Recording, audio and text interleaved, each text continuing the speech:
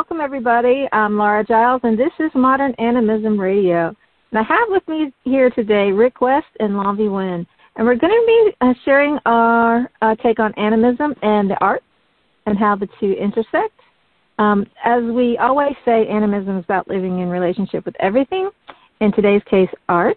I know that some people who are new to animism think it's just about holy days and rituals, but it really does permeate your whole life if you let it. And the holy days and rituals, to me, is kind of like the icing, and we're going to be talking about the cake.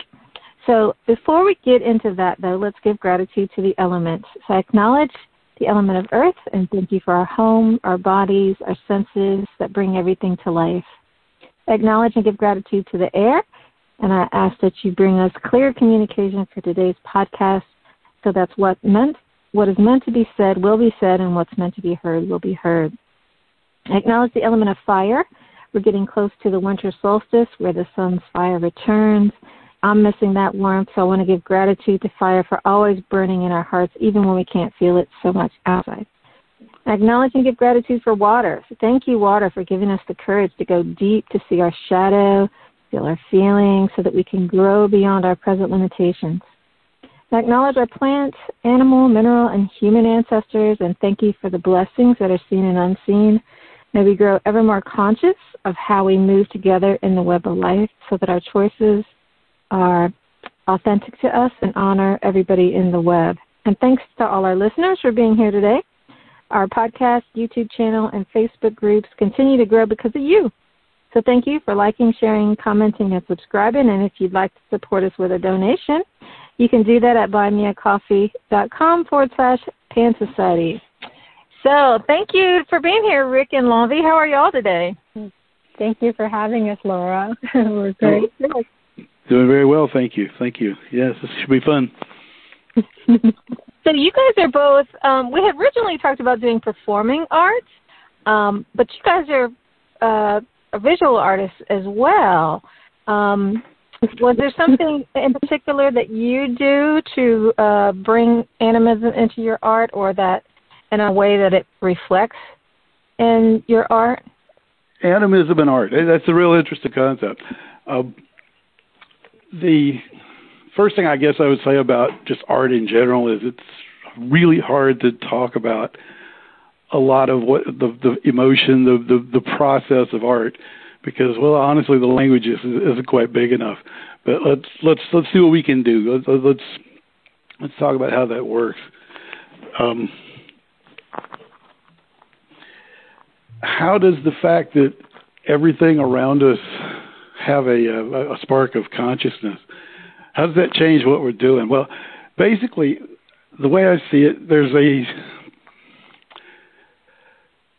I'll come around back to that, but art is a process by which I transfer my living conscious energy into a whole separate units of conscious energy who take it sort of like a DNA and transfer it and transform it, and art, performance in particular, but performance kind of gets the DNA rolling through the social body, if you will.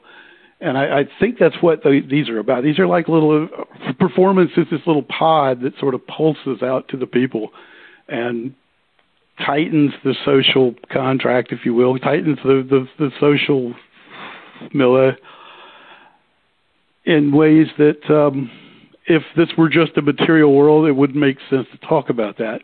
But because it's an animistic world, because I see it as jillions of consciousness units floating around, and every time you perform, some of those units pick up the thing that you're putting out and transfer it, transform it, make it something new, and it keeps rolling. So when you have an idea, a friend of mine says people don't have ideas, ideas have people. And if an idea comes and finds you and forces its way through you out through that performance out to all the other consciousness out there, it's a transformative experience both for the artist and hopefully for the person who's listening.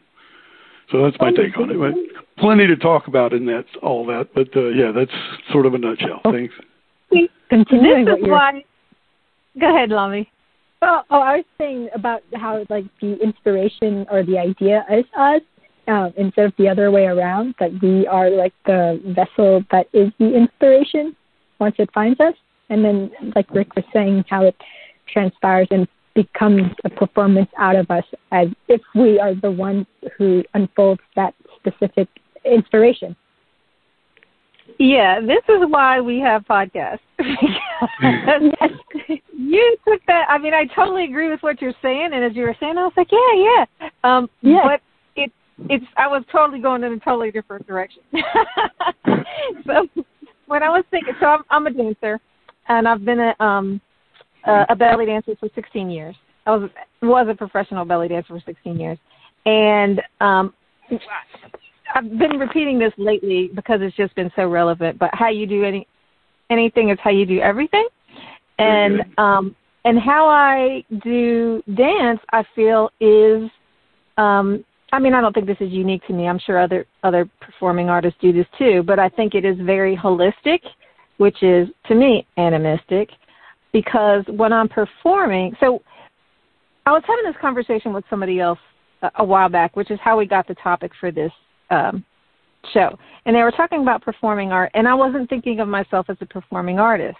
And it's funny that I was a professional for that long and don't think of myself as a performing artist, because I think in the West, when you think of somebody, you think of the star, like the lead of the band. It's the person that all eyes are on that person. They're the headliner, and it's kind of like a one-way thing. So they're performing for you. Your eyes are on them.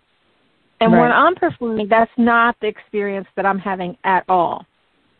So it's me and the band are the show, and us and the audience, and the music is holding us up, and the room is containing us, and it's like our show versus my show. Yes, for sure. Cool. So, yeah, we're making it all up we're making it up based on who's having a good time, who's crying, who's laughing, who's doing this, and it's just, it's a spontaneous sharing of stuff, energy, emotions, all of that. It's imagine it's like that with more molecular level, a smaller level. Yeah. Imagine it's like that with visual arts as well. Yeah, it's funny. Art's big enough to be all those things. Art is sort of encompasses all three of us just talked about of different aspects, and it's very cool because art is all those things, and animism is all that. Visual art is like, well, I just in general, I think of performance. I kind of yin and yang the performance too, and I think about public performance and private performance, and even a little bit of my background. A little bit, I've done theater. That's why I've done plenty of bit parts in theater where I'm not the star at all. Where it's a whole team. In fact, ensemble theater's just a great deal of fun for exactly the reason you're talking about. You get to share camaraderie in front of everybody and sort of create more camaraderie as you do it, which is very cool. And that's in the human form, right? Like in the person form. Like, because we're talking about the actual, like, the human body. And then I was just thinking, like, before saying, like, it goes on to, like, even a more molecular level, like inanimate things, like into the art, right? Which we're taking, like, the living, we're embedding that essence into something static and, true. Like not breathing, right? Like a picture, but within the picture, there's still performance and there's still performing artists in it, right? If you have a picture of a dancer in the picture, it continues on. And then absolutely, that's great. Yeah, and the mirror. Yes, and then how it passes on is that the next person viewing that or seeing that imagery in the art, they take that dancer and they animate that essence with their own imagination. So then, again, it's like this sort of like co-inspiration and bringing it back to life, right? Like the image and whoever's seeing it, whoever's viewing it, then brings it back to life. And then I would kind of say like the visual art or the page or the canvas or whatever, it becomes kind of like a holding place, kind of like where the art rests. and it's like, okay, all the performers on the stage are at rest. They're taking a 15-minute break until the next person picks it up and puts their energy into animating it again. Yeah, it's sitting there kind of like a sack, and people take things out and put things in, and the piece just keeps growing and working. Yeah, it's very interesting. Yeah, things. It's a very static thing to do, which is to paint or even like filter pictures, however you get to the photographic art. Right. It's very static, but you're creating this thing. It's a whole different kind of thought process than when you're doing performing, because when you're performing, you're just spitting it out there. And typically before a performance, you're talking to the gods about, oh my God, because everybody seems to.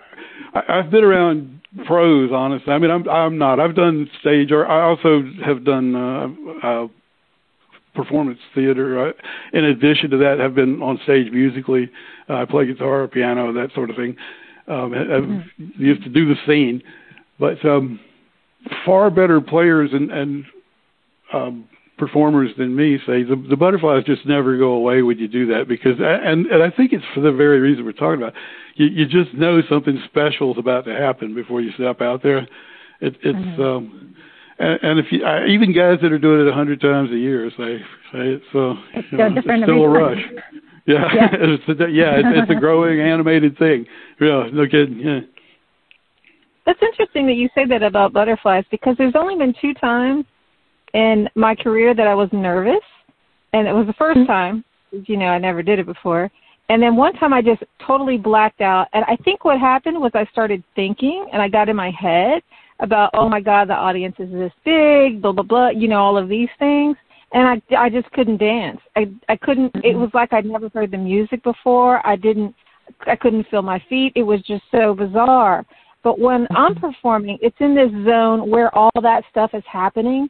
And it's like, Rick, one of the things you said at the beginning of the podcast was art is in this place where it's really hard to talk about because it's not where language lives. And I think that's my performing zone. There's no language. It's very feminine. And when you're in that, it just kind of flows. So for me, I have to empty out the intellect. I can do the intellect thing, like if I'm teaching and I need to talk about stuff. But if I'm performing, I can't do it, or else I can't perform. I can't reach that space of oneness from my head. And that's so funny, because when you look at children, right, they have less of that, so they are animating themselves, and then also, like, you notice children just taking any inanimate object and animating them. It's so much that, because they don't have that thinking, like we're saying, oh my gosh, someone's looking, or how will my performance look, or it's like, I'm going to like take this cup on the table and this book and like make them have a conversation and, like puppeteering it out. They're not thinking about it where, if like saying like adults sitting in a waiting room and, we're trying to make up for that kind of empty space in that waiting zone. It's that same transition, like just letting it come through you, right? Like conducting that energy through. What do you suppose that transition is? What's happening right there when we make that transition? That is such a cool moment. You're absolutely right. When something is emanating, and Flavia, I think you said this a minute ago. I mean, we don't create it.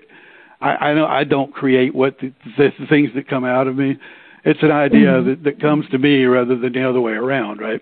I mean, and you work hard. You do the technical stuff so that when it happens, you've got the skills to make something of it.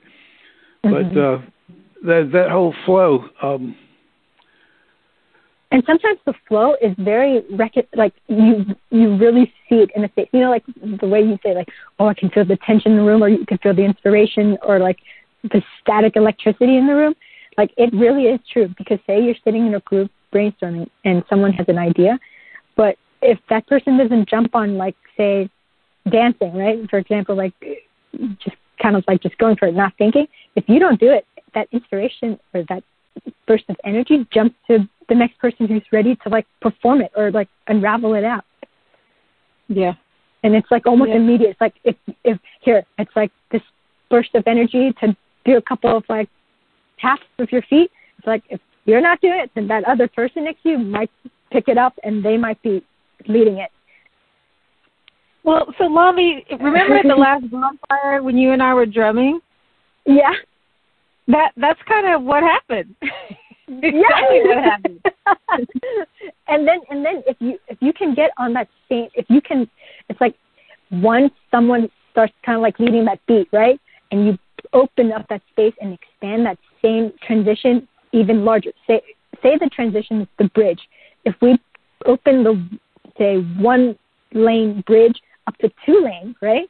A second person has been able to get in on that same beat and drum or dance, and you're in it. And then you continue kind of like expanding that transitional bridge out, and everyone can get in on it, and they start to drop off their thinking and just kind of go. I think it's such a natural and spontaneous thing that people just do, but I don't see a lot of Westerners doing it. I think they're just too much in their head. They're too afraid. They're too grown up. And individuality, right? That's also another thing. Maybe science killed the wizard. I mean, that's part of what happened. I mean, science. In fact, I think we're going to talk about this in the future a little bit. But science sort of drove the magical, the magic, the music, a lot of that feeling out of the Western mind. You kind of have to be out of the stream of Western mind to really get into high performance. Or I'd have to think about how to say that. You can live in obviously you can live in New York City and do it all. I mean, that's what you do. But you have to kind of have withdrawn back into your own little green zone long enough on a daily basis, I think, to get regrounded and reset so that you can catch the signal. And I don't pretend to know what that signal is or where it comes from. But that I think signal I know what is what signal you're talking about. yeah, but that signal is everything, really. And you've got to tune your own self. That's sort of the private performance that I think is just as important as the public one. Is no matter what the art, whether we're drawing, and I also paint, by the way. I got paintings hanging up everywhere. But whether you're doing that or out in front or playing, complimentary for somebody else or whatever, however you're doing it, it's just so important that you get that what we're calling the flow, I guess. No. The expression's going to be so different. Energy transfer, like you're saying, Rick. It's going to come out in all form, like that same flow you're talking about. You can all tap into it, but it will be expressed differently. The performance would be uniquely different, but expressive of the same thing. It's so much fun when you can pull 2 people and 3 people and 4 and 5 and 6 people who are sort of generally trained and working together. And when that starts to happen, that is amazing. Yes, that's just amazing. And that creates energy, and that takes the life that's out there around us and amplifies it. I have a theory about that, about a 6-fold amplification, but it probably takes too long to explain right this minute. But I think when you express one of the primary shapes in the universe really is a hexagon, and I think we kind of express ourselves in hexagons, and art is like that first form, that first one that's going out in 6 directions and connecting to that many new directions, which spreads, like the waves of the ocean, honestly. Yeah, and it's an amazing thing. I love to perform. I love to draw. I love to share stuff. I sit here and play guitar by myself. I could just entertain myself all day long with a guitar. In fact, I do that sometimes, but not so much anymore. But anyway, the ability. It's just fascinating that the ability to be that unit of transference, that thing that's collecting energy from one place, giving it some sort of spirit and soul, and moving it to another place. I love that moment. And I don't really think about it all that often. It's not like a conscious thing. You're just doing it. And I think that's what the flow is when you kind of feel that you're doing the right thing. You know that this moment is very good, and the people around you are having a moment that's very good, and that's an amplifier. That's a huge amplifier. Yeah. And I think people get scared. What Laura was saying about earlier, like it being more of a Western thing where maybe there's more thinking involved, or that the individual is more important than the expression, whereas the Eastern culture is more, community and focused as a whole. Like we can all tune into that same flow, but the expression is so uniquely different. But it's that transition part of all getting into that same wave, like you were saying, that people are thinking that they're losing their identity. But really, they're forgetting that how they express that same frequency is what's making it unique. Like it kind of comes afterward. You know how it's like, oh, let me get into painting, or like I want to take a photo, but then you think that, oh, everybody's doing it. It's so the same, but then not until you jump into it. You find like that unique like note within that expression. Well, I think another thing that gets in the way of that is judgment. So if you're thinking about, is it any good? Is it pretty? Is it melodic? Is it, and I think because of the way that we're brought up in the West, from the time you're in first grade, you're graded. This is not good enough. That's not good enough. This is what you should have done better. And so we get in the habit of thinking in that way, and you can't really create from that space. I don't think. I can't create from that space. Did you know they started... Well, the grading system, like that's why they were changing the grading system. It wasn't based on grading anymore.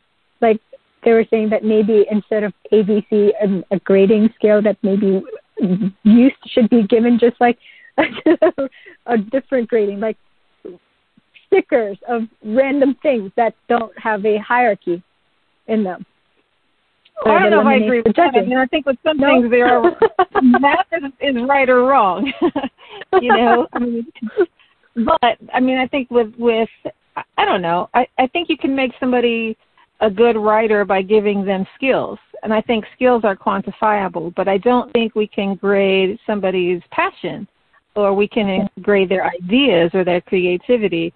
So I used to host a belly dance contest.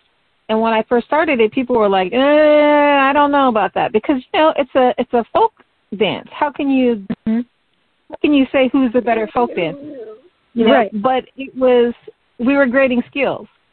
So how is your let me think of what some of the criteria was.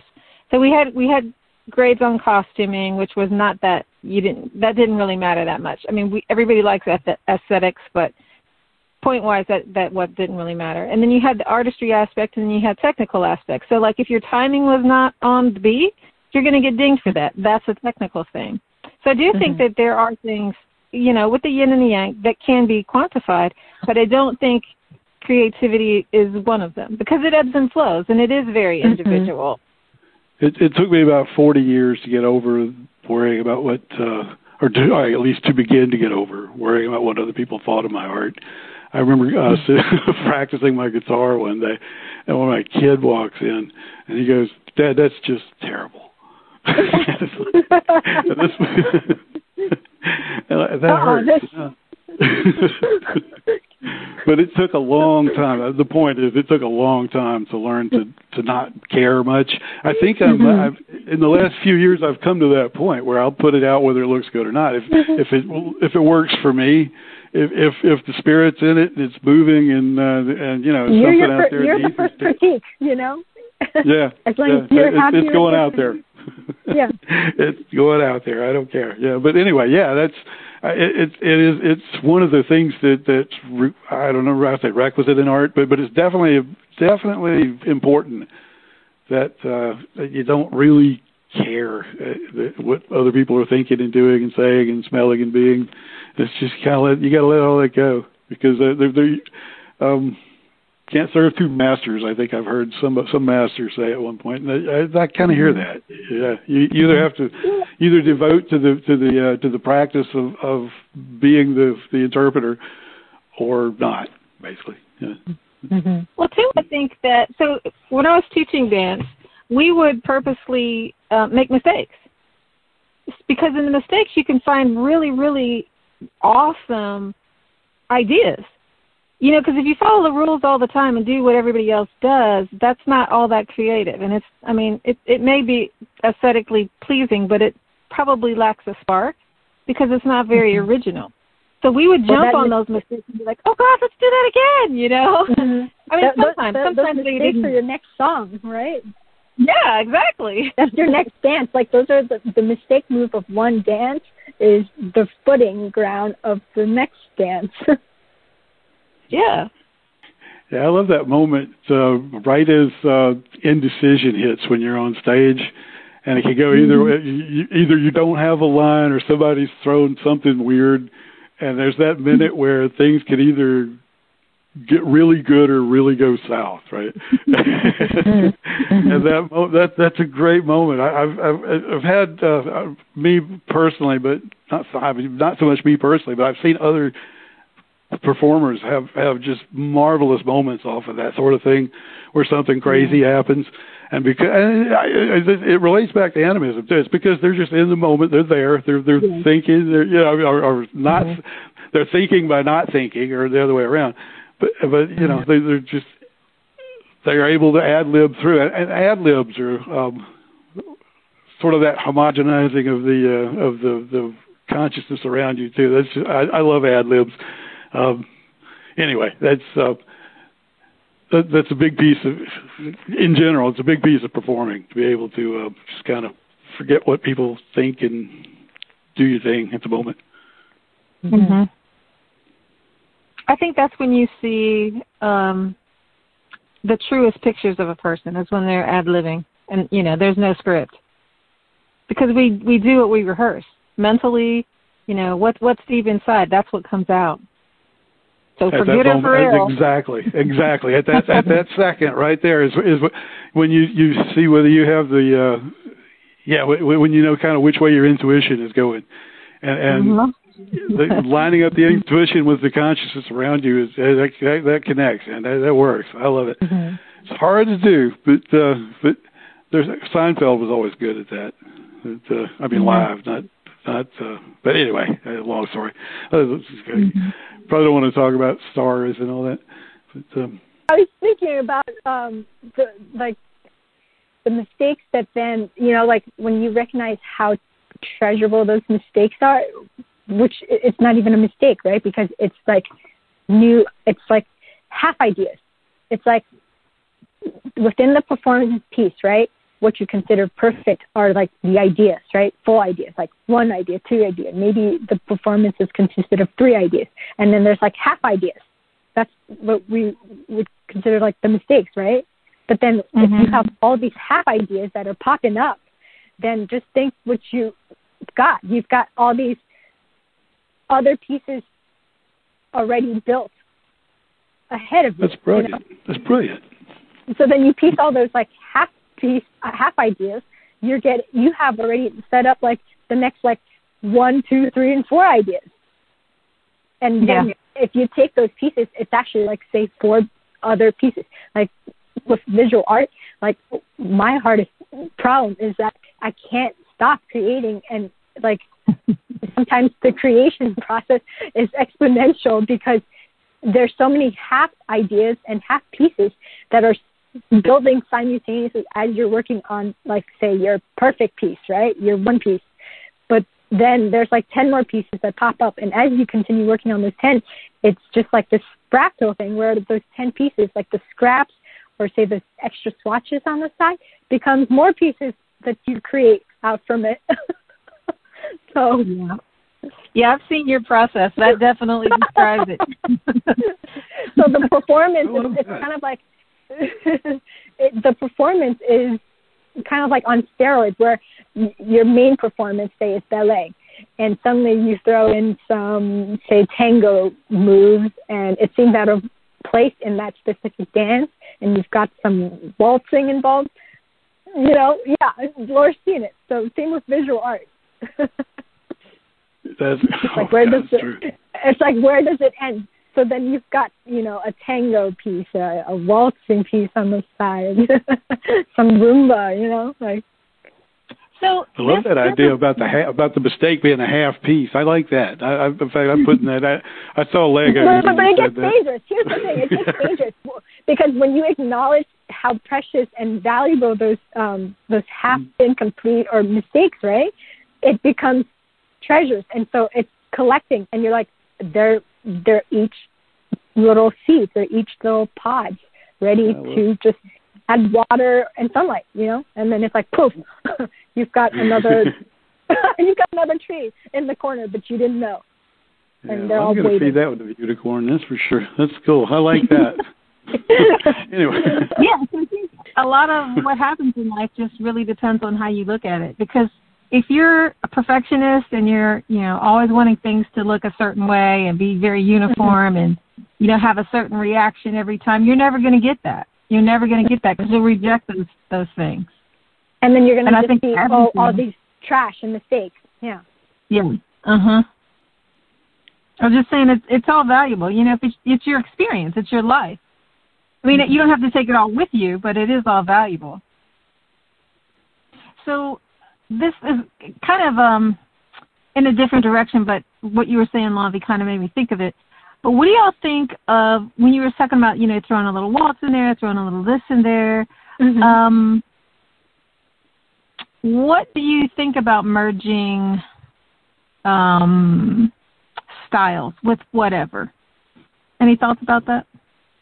Oh my gosh, I think everything should be a fusion of it, because if we are we're fixated on perfecting one thing, and then if we're looking at what's not that one thing as, not their main thing, then all those half pieces and all those ideas become just piles of trash. But if we've seen them as treasure now, as half pieces, then we should have more pieces that are made of fusion pieces, right? Because now we have a mountain of scrap, say scrap papers, right? Like you might be cutting one shape from a big piece of paper, but think of all those scraps.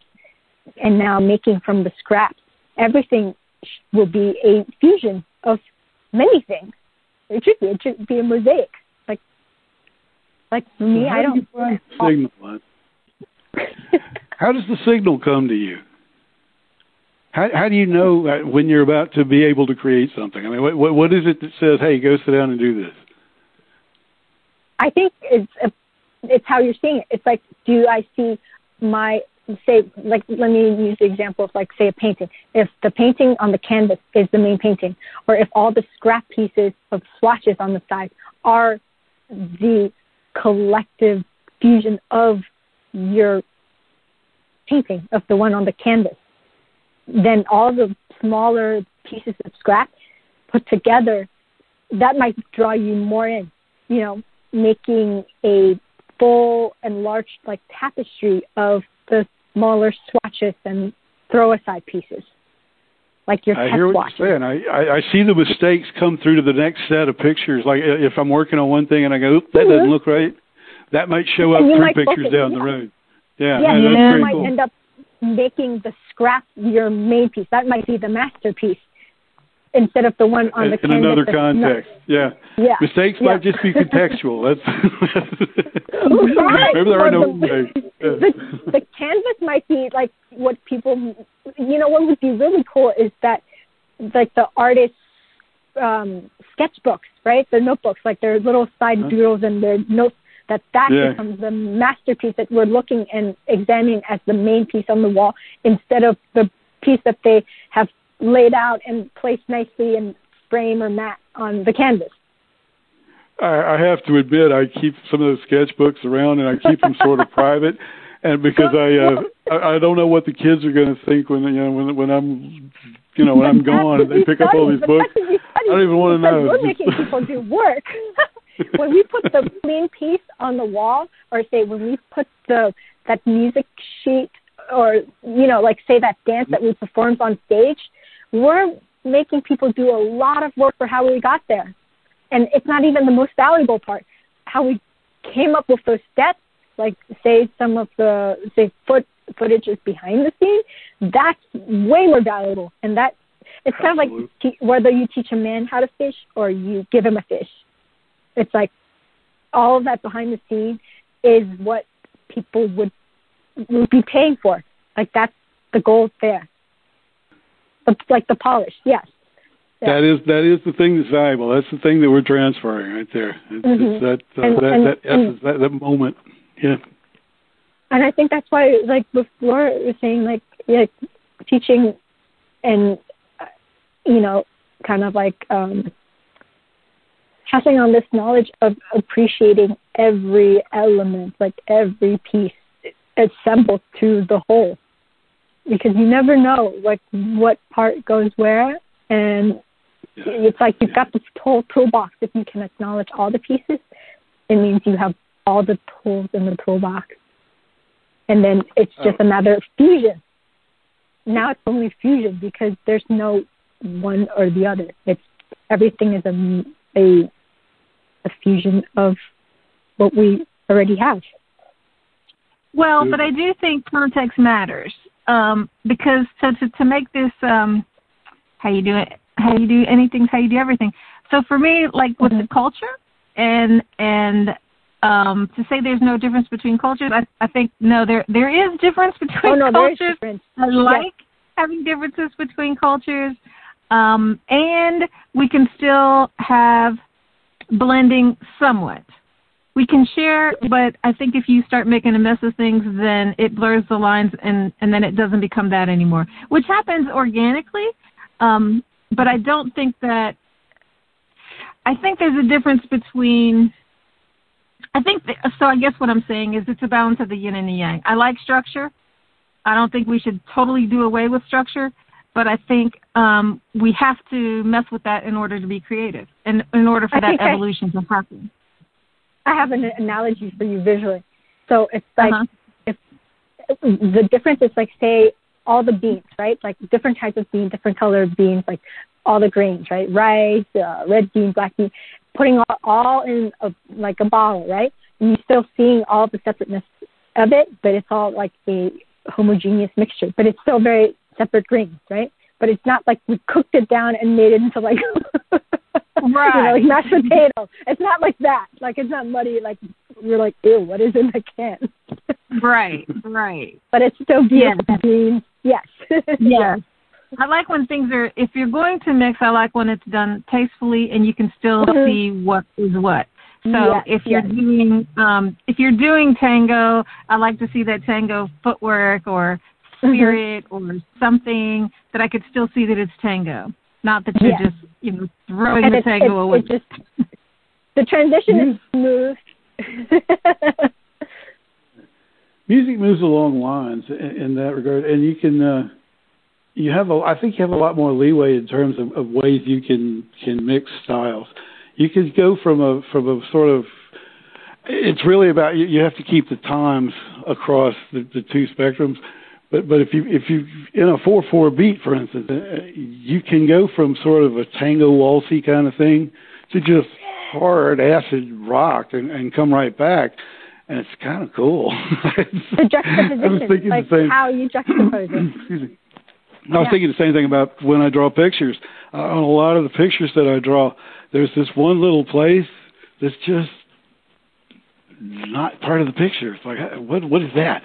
And it's sometimes they're ridiculous, and sometimes it's just kind of cool. I mean, so that the trend, I guess it's all about context. It's like we were talking about everything else. Everything is in context, and the way you transition is contextual. Yeah. Yes, absolutely. I think everything needs context, and without context, then it becomes really muddy. And similarly to what we were talking about earlier, if you don't have the chops, if you don't have, in any kind of art, the first thing you have to have is the structure. I think it was Picasso that said you have to learn the rules so you know how to break them. Well, you got to have structure. You got to have, it's not talent, it's just the accumulation of practice. And the being able, we're talking about the signal, being able to collect the signal, whatever that is, just kind of staying open to it, doing whatever physical stuff or meditatives or whatever you have to do. Stay open to the signal. Yeah, I think if you're plugged into the signal, that always has structure. And no matter what comes out, even if you don't know the first thing about anything, never been to school before, don't know what you're talking about, don't know the lingo, it's going to have structure. But I think I'm probably a snob, but yeah, I'm honest about it. One of the things that I would just hate as an audience member is seeing sloppy stuff with no structure. And I know that is just judgy as heck, but I like to know what I'm looking at. And if I can't feel the soul in it because you've taken the structure out, then it just feels uncomfortable. Mm-hmm. Am I being judgy, or are you following me? No, I think you have a good point. There's still an anchoring point somewhere. So some often, you still need a point of anchor. There's the technicians look at this, and then there's the audience look at it. There's two different things, and I agree. But I guess I was coming from the technician sort of, like this sort of a how-to. Yeah, your larger point is very well taken. I mean, you can't throw a monkey wrench into your own story. You have to, whatever it is you do that kind of creates energy and interest, has to still be in keeping with that 4/4 beat, right? I mean, you can't get out of the beat. You can change the flavor, but you can't get out of the beat. Once you got the beat rolling, as long as you have that, I'm good. If we got some bones to hang that thing on, I'm good. Do whatever you want. Bones, yeah, we got bones. We got bones. Yes.